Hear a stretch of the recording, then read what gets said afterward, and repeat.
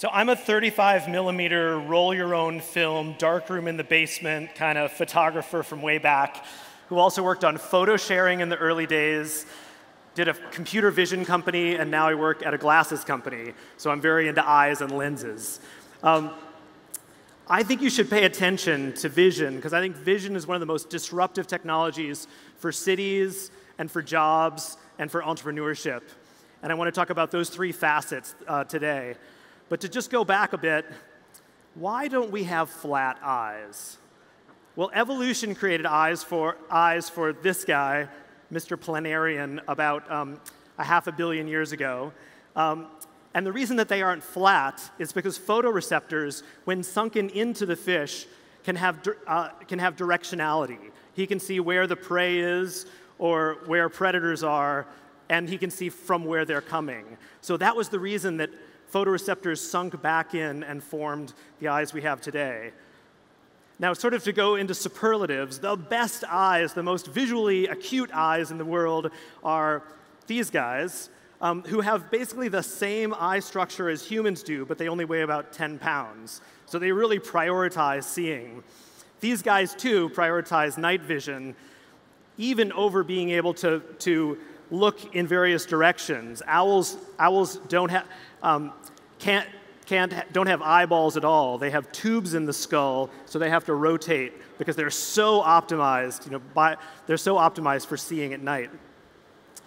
Now, we have an amazing visual acuity system, but most of us, especially as we grow a little bit older, need corrective lenses in order to focus light at the right part of our eye. The measurement of this was invented by this guy Snellen hundreds of years ago, 100 years ago. And he invented these eye charts. But there's one really important thing that you have to do if you get a vision test, and that is you have to be a precise distance back from the eye chart to measure what your visual acuity is. Now, I love these eye charts that come in lots of flavors. They come in tumbling E's. They come in symbols that, so if you're pre-literate and you're a kid, you can get an eye test in other languages. And if you go in the Western world to get your eyes checked, they give you a photoropter. But in the developing world, where Warby Parker does a lot of work with give a pair, buy a pair, give a pair, this is really a healthcare tragedy because so many people, billions of people, go uncorrected with their vision, and they're driving trucks and trying to learn in school and labeled as dumb because just because they can't see well. So we can do something about this. We've tried at this eyewear company where I work in New York called Warby Parker. We patented the ability for a phone to know exactly how far you are back from a visual reference, and then launched this app about a year ago called Prescription Check, where we have a network of doctors all around the U.S., and they can guide you through a series of eye tests and then give you a new prescription. So it looks like this. Prescription Check is a mobile refraction service that, if you are eligible, allows an eye doctor to review your vision and provide a new prescription. The vision test takes about 20 minutes, and you'll need your glasses, a credit card, an iPhone, a computer, and about 12 feet of space. The app will guide you through a series of steps to test how you're seeing through the glasses you're wearing. An eye doctor will review your results and assess whether your vision has changed since your last prescription. Okay, you get the idea. So finally, you get a doctor-issued prescription with the same set of tests that you would otherwise go to the eye doctor for.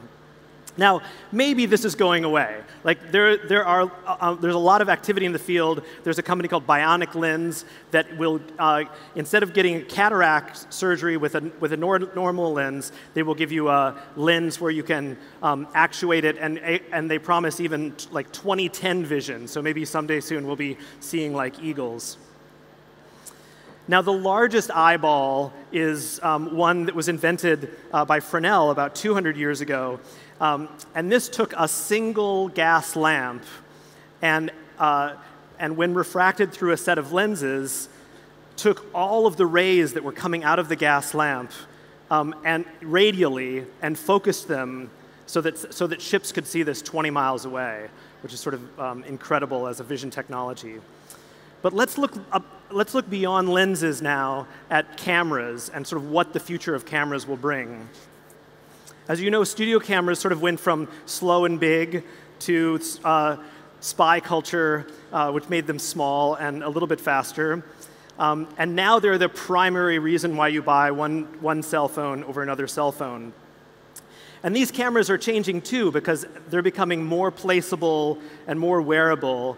And photography itself, is really changing as a medium because it's becoming, rather than something that you intentionally do, it's becoming something that is incidentally done for you, which is a real change in creativity and how we use cameras. So we're taping photos to trees in order to see our predators and our prey, or light posts. We're giving ourselves third eyes, as you know, and we're starting to wear cameras, like this startup in Sweden called Narrative. I wore this for about a year. Here are 2 days of mine sped up about 300 times. One is at the Media Lab at MIT, and the other one is at Copenhagen Interaction Design Institute. What's interesting to me, I was learning a magic trick right there. So what's interesting as you sort of scan these, a couple of things come to mind for me. One is no one wants to see them. Another one is they tell you a lot more than a Fitbit might, right? They tell you whether you're indoors or outdoors. They tell you about whether the people who you're interacting with are just as depressed as you are and aren't smiling at you, so you can do a smile score. You can see how often you're snacking. So you can see like lots and lots of data that's embedded in these kind of wearable cameras. And then computer vision and AI are giving us something even more powerful, which is these photos that are all captured with your wearable camera or wherever have become segmentable, so you know which pixels are occupied by which stuff in the pixel, which means that just as the web made words clickable, now we have photos that can become interrogable. Is that a word? Interrogatable? Whatever. Clickable.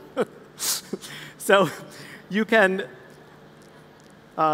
this is a video from here in Amsterdam that Tellart made and YOLO classified that show you just sort of what all of the things are that the computer can see.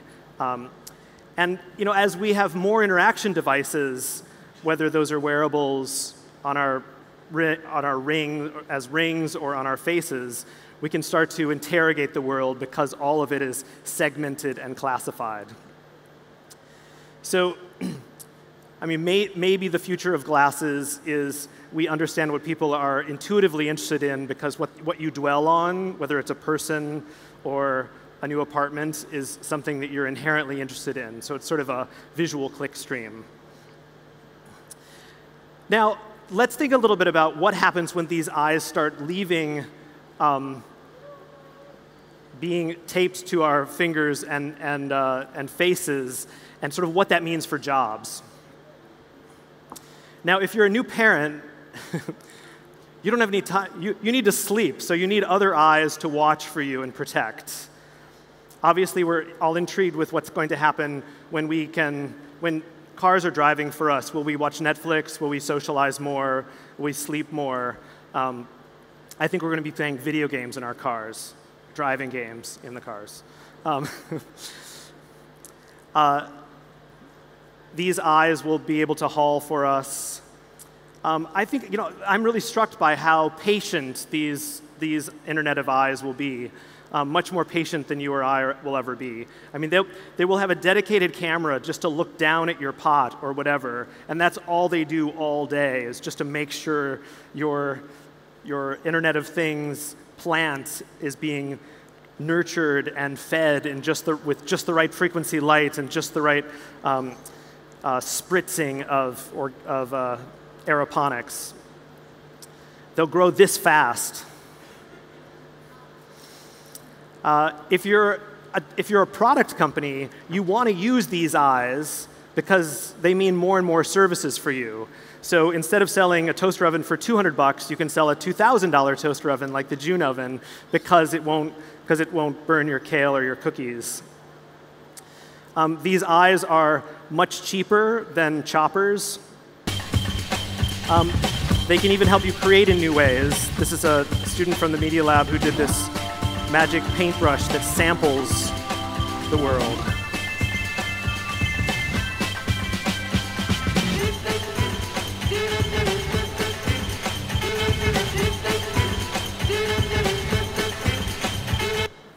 You get the idea. So they're doing other jobs for us too, hoping to keep us safer.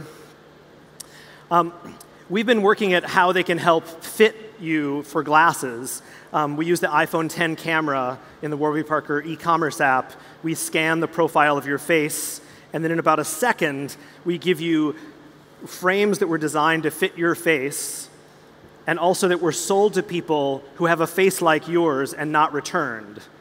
So there's both a prospective looking at like how the designers might design things differently based on your face, and then also looking at the ground truth, big data, sales information about what is effective in the past. We can do new tasks that you couldn't imagine before. Companies like Orbital Sciences are looking at car parking lots and making counts to try to short sell JCPenney because no one's shopping there anymore. And notice all of these photos aren't for you. These are cameras taking pictures that no human has ever intended to see.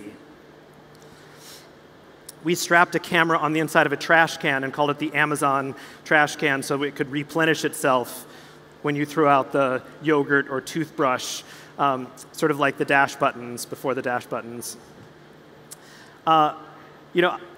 I thought that Amazon was actually using RFID to train the computer vision systems. They're just using an incredible number of cameras right now, almost one camera per candy bar. Not for each aisle, but one camera trained on every single thing in the store so it knows what you've picked up. There's another startup out of the Media Lab called Deep Magic, and they're doing this with a little kiosk. They don't use that many cameras, but they're able to automatically know who's taking things out of the kiosk. And another one that you've seen with Google and their Google Lens product, we just did a hackathon a couple weeks ago, and we're able to look at photos that people upload wearing any glasses or celebrities wearing glasses and automatically use deep learning to classify the material, the color, the shape, so that people could find similar glasses. Now, we're drifting into classifying literal things to classifying subjective things. And this is where it gets either creepy or powerful from a jobs perspective. My last company, Ditto, was judging TripAdvisor photos for what were the best photos to characterize a restaurant or a hotel in order to better put in the carousel of that hotel. I mean, really doing like the job that you'd think an art director might do.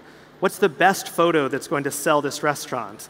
Is it an establishing shot of the restaurant? Is it which types of meals? Like, we were building classifiers that could do that, and even do that for things like romantic restaurants. If somebody types into Google romantic restaurant, then we show different photos based on what the classifier believes is romantic-ish. And this is sort of, does anybody have one of these Amazon products that gives you a style check? Anyone? It's only me in my bedroom that has one of these cameras. I'll play just a couple seconds of this video that talks about it.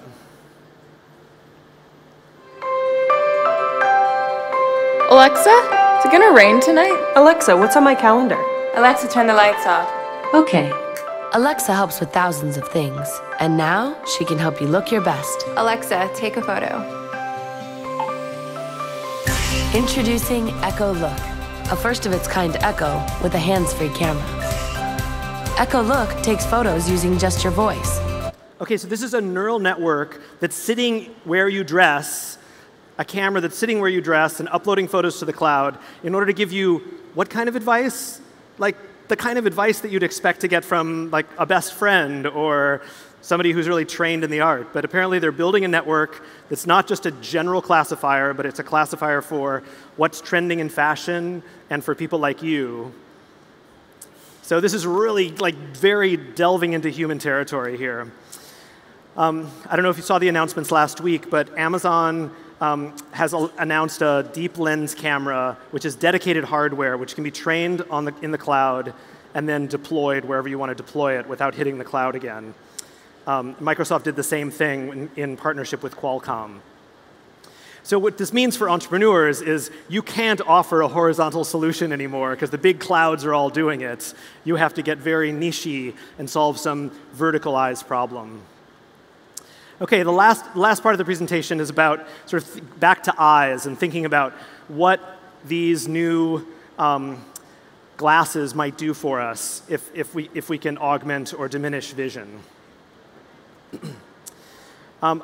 I love going back to Hollywood to think about what are those fantasies that we have for how helmets or ski goggles or glasses might change and be filled with information that helps you fly or whatever.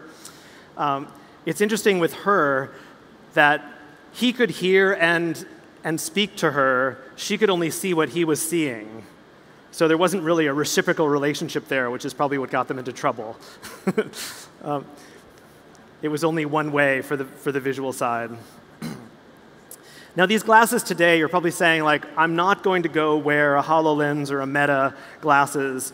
There's a huge investment and engineers working on miniaturizing this technology all over the world. And I think it's important that as an entrepreneurial community, we look at these now, this hardware now, we make certain assumptions about how it will change. We think about the ethical issues and we think about the business opportunities as well. In Kingsman, it's interesting that there's a dignified tailor, and one of the key technologies in this fantasy is real-time video conferencing, although it's interesting that they don't AR superimpose the suits as well as the people sitting around the bespoke table. I mean, in terms of the early applications, I think it goes industrial, obviously first, sort of industrial co-presence, being able to share important knowledge with other people that are doing industrial critical tasks. It probably goes next into industrials and first responders, things that are not price sensitive. My brother-in-law is a New York City firefighter, and he's super excited about drones and also about this helmet, which does edge detection. So if you're walking into a smoky building, it highlights the doorways and other edges, which seems like an awesome AR app. This is another Media Lab spin-out that is taking advantage of the fact that when you're outdoors and it's bright out, your lens is like at f16 or 64, so you have infinite field of view, depth of view. And so the combination of a small screen and your field of view means that basically it blends with the landscape, with something that's far away. I think there are very specific opportunities for thinking about where do you want AR. It's probably not going to be an all-day wearable experience. I love peak AR because when you get to the top of the mountain, you really want to see like what's around you, and you have this moment of wanting to interrogate the world. There's a lot of investment. That the numbers on the left are billions for what's going in to AR and what will fuel that.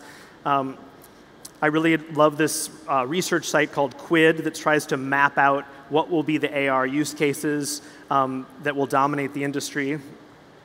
There are many.